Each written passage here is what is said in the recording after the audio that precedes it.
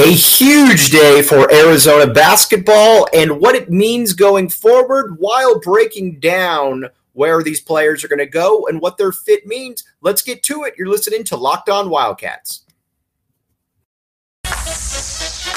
You are Locked On Wildcats, your daily podcast on the Arizona Wildcats, part of the Locked On Podcast Network, your team every day.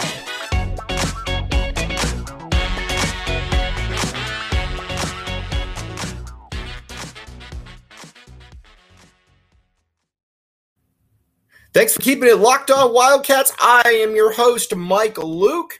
All right, yesterday, big news for Arizona basketball. We're going to talk about each fit for the player, and then at the end, what it means for Mr. Tommy Lloyd. But first, NBA draft came and went. Ben Mathurin ends up number 6 to the Indiana Pacers. I love this fit. It wasn't one of the schools or one of the teams that I thought that would be in contention for Ben, but now that they've selected Ben, let's talk about it. You've already got it's a fairly stable franchise right there. It's not a team or it's not a program where it's a fairly stable franchise. It's not a program where you've got 10 different owners coming in, where you've got 5 different coaches, where you have no talent. It's not the Sacramento Kings. It's a team that has some young pieces, and let's talk about those and how they'll affect Ben Mathurin. You've got Tyrese Halliburton at the point. I'm a big Tyrese Halliburton fan, mainly because he's a point guard that knows how to play basketball. He's an older guy for being a young player, if that makes any sense, and he's about 6'2". I got a very good understanding for the game of basketball. He's also he's a winning basketball player too. You can tell when the Pacers said we want to have him in that draft or him in the trade as well with Sabonis, there was a reason that they wanted it. But you factor him in, he's probably going to be your long-term point guard for about 7 or 8 years. And that's always something nice because you know how as a wing you're going to be able to fit in there. Then you've got Chris Duarte at the 2. I love Chris Duarte. Oregon kid. Vastly outperformed expectations last year. He's about 6'6", very athletic. He's not super dynamic with the ball, but he's more than good enough. He probably projects as about a 15 or 16 point per game scorer throughout his career. Big Duarte fan. I like him. Ben Mathurin, to me, is the ideal fit in there at the 3. And again, you could say, well, Ben's a little bit undersized for the 3. Fair enough. But you know what? We're in a different era of basketball right now. Mathurin is incredibly well put together. So it's not like he's going to be abused. It's not like he's going to be pushed around or anything like that. He's going to be able to hold his own. But he's also a much better offensive player than I think a lot of people understood until they got to the draft. Once I think a lot of teams got to the draft, they understood that, whoa, this guy's a little bit better than maybe we thought. And it starts with his ball handling. Everybody knows that Ben Mathurin can shoot the basketball. You can look at his percentages from his freshman year. You can look at his percentages from his sophomore year and figure that one out. And he's a very good set shooter. The one concern that I think everybody had was what kind of player would he be coming back? Would he be able to have more offensive skills? And he answered that one in resounding fashion. He came back and not only was he able to create off the dribble, but he was able to create off the dribble at a level where he could get to all 3 spots on the court. He could pull up from long range. We already knew he could do that, but he could also, with his hesitation dribble, he could pull up. He could do a lot of different things. He is a player that I think right now you think to yourself that his upside is, and I was going back and forth with a buddy of mine on some message board posts, and I think his upside is probably Jason Richardson plus. Ben is a more natural basketball player, I think, than Jason Richardson. Ben's got certainly more wiggle, more hesitation with the ball. But the one thing that you do worry about with a guy like a Ben Mathurin is just how much better can he get? How motivated will he stay? Richardson became a 17 or 18 point per game guy.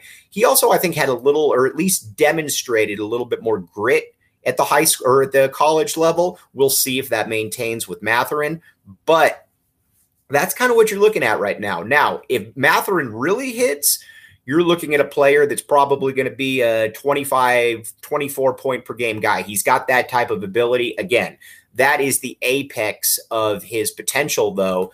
But he's also a fairly easy guy to peg as a not big, he's a fairly easy guy to peg as being, let's be honest here, a 14, 15 point per game guy, bare minimum. He's got that kind of ability right there, and he should be that. Now, you wonder on the defensive side, what kind of player will he become there? Because at Arizona, got to call a spade here. He wasn't a great defender, and there's really no reason that he shouldn't be a great defender because he's physically gifted. He can move well laterally. He's engaged. When he's engaged, he's a monster out there. There's nothing that he can't do. It's all a matter of want to for him. So we'll see exactly where that takes him. But again, Indiana Pacers, great spot for Ben. Love the fit.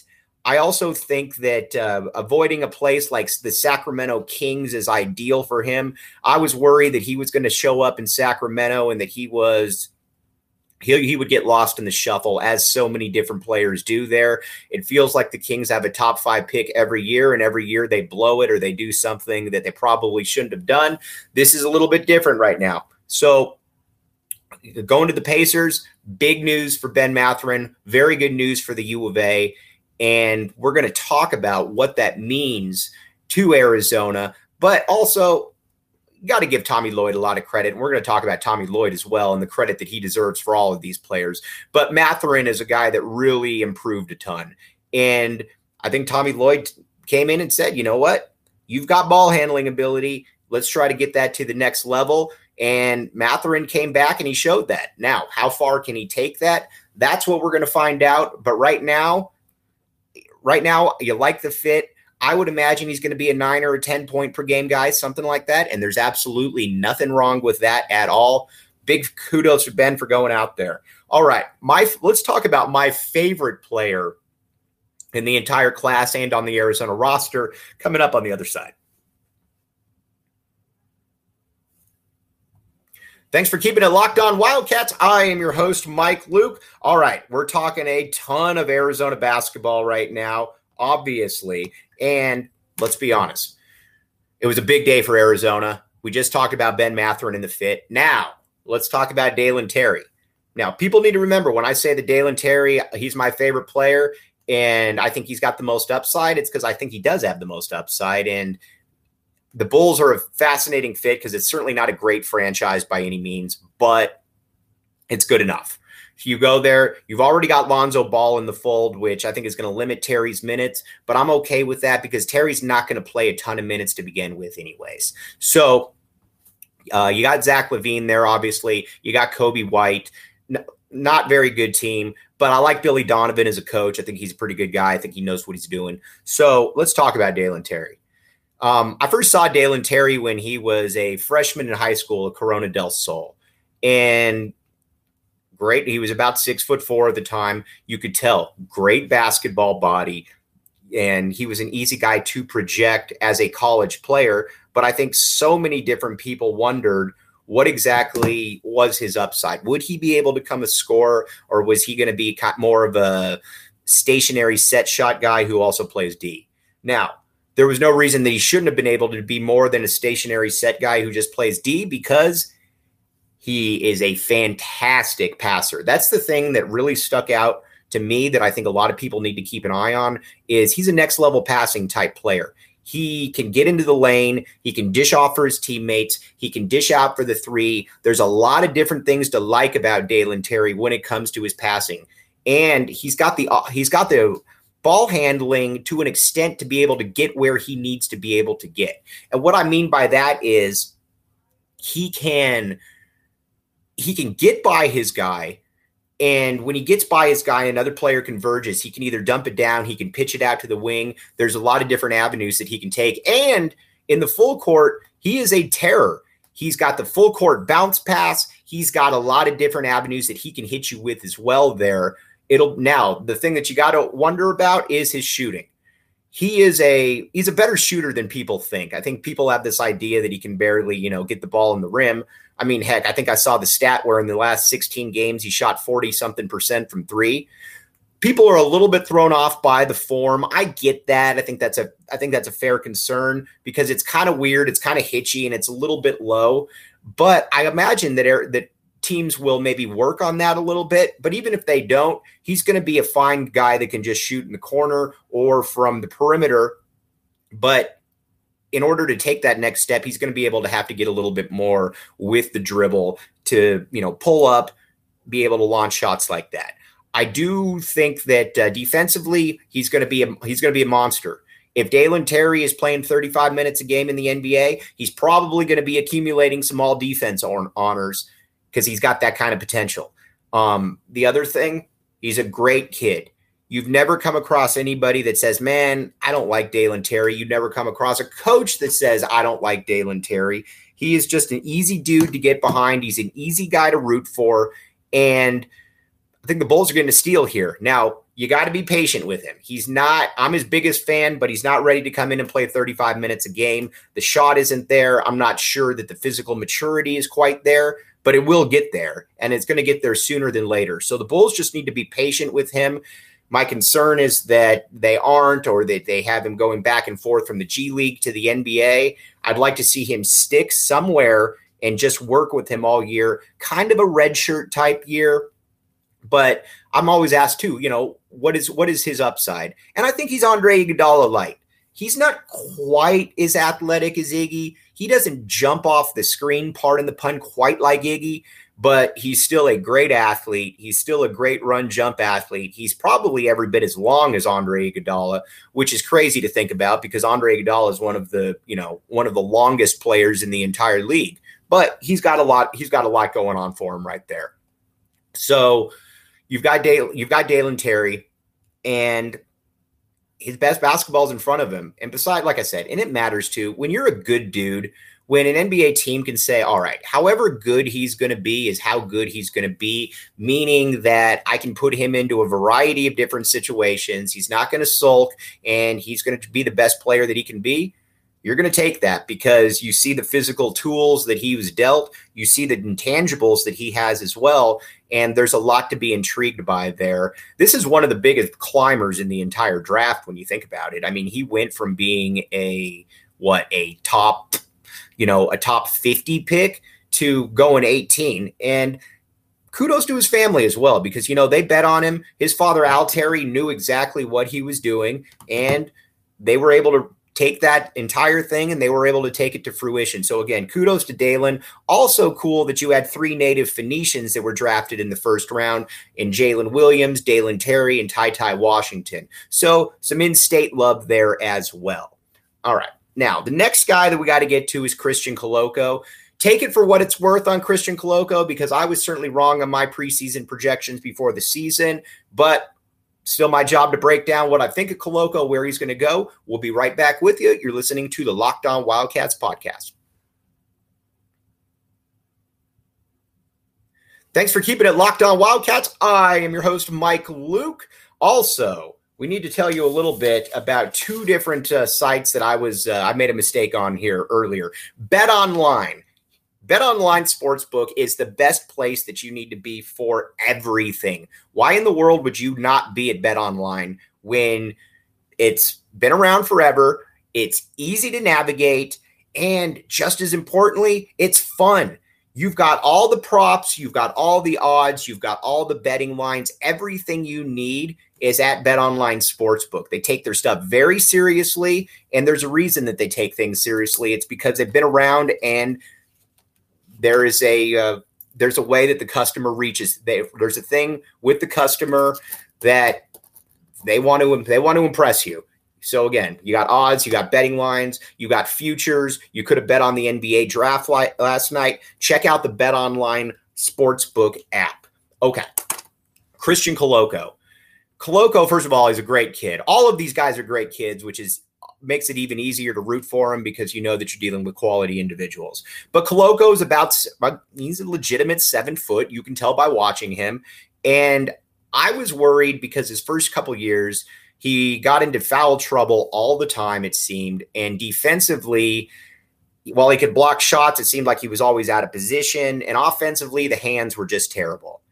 Tommy Lloyd comes in, and Christian Koloko becomes one of the best big men in the country. I think a lot of that's Tommy Lloyd. Some of that's also an indictment on Sean Miller. But Lloyd was asked, what's the difference in Christian Koloko? And he says, we love on him. We love Christian over here. And I think that made it very easy for a kid who's a sensitive guy that every time I screw up, I'm not going to have to look over on the coaching staff and they're going to be screaming at me. It's different. And so here's what we have now. Now you have a guy in Christian Koloko who defensively is able to play pretty much any big man position he wants. And I always go back to this, but when Arizona's playing UCLA towards the end of the game, they had Koloko, Arizona, guarding Jaime Jaquez. You generally don't see that a ton. And, he's 6'7", Jaquez, and he's a wing, and he's one of the better wings in the entire conference. So the fact that Koloko was able to guard him, and then, in other games, he's able to guard an N'Faly Dante or somebody like that, that shows you his versatility. So defensively, he's ready-made already for the NBA. Offensively is where I think it becomes a little bit interesting for him, because I don't view him as being a great finisher around the hoop. He's a good athlete, but he's not that next level second hop type athlete. He's also not a refined finisher around the hoop. So I don't really see him becoming good or above average in those areas in the NBA. But what I'm incredibly intrigued by is what he can do from a shooting perspective. Shooting wise, you're looking at a player who showed a soft touch, showed form out to 15 or 16 feet, but you never really got to see that entire ensemble. We saw some Instagram highlights last year where he was raining threes during the summer. The form looked good. I think that there's more where that came from. And it's going to take a little bit of time for sure, because that's a different part of his game. But when you've got the skills that he has, when you're a team like the Raptors are a perfect fit for him, especially being that they might lose Chris Boucher. You go for that. That makes a ton of sense for me. I would love to see him maybe even get a 2-year red shirt. And by the time he's 24, he's ready to rock and roll. One thing, though, that is ready to rock and roll is rockauto.com. John Schuster and I have talked about this a ton, but rockauto.com is your one-stop shop for car repair spot. Now, especially with the economy the way it is, you want to try to save as much money as possible, you're going to rockauto.com. They can get you everything. It doesn't really matter what you need. They've got it, and you get it and say, well, I don't know what to do with it. Have somebody install it. It's still going to be cheaper than actually going to the store or going to the shop. That's what we're talking about. rockauto.com. It's been here forever, and it's not going anywhere. All right. One guy that's not going anywhere either is Tommy Lloyd. So it's a huge win. There's a huge victory for Tommy Lloyd. He was given a roster last year that, hadn't done much in the NCAA, hadn't won a tournament game in 5 years. And granted, you got to give Sean Miller some kudos because he gave Tommy Lloyd a pretty talented roster. Obviously, these 3 players were all Sean Miller players. But Lloyd was the one that really brought the most out of all of them. Ben Mathurin isn't playing with that kind of offensive confidence under Sean Miller.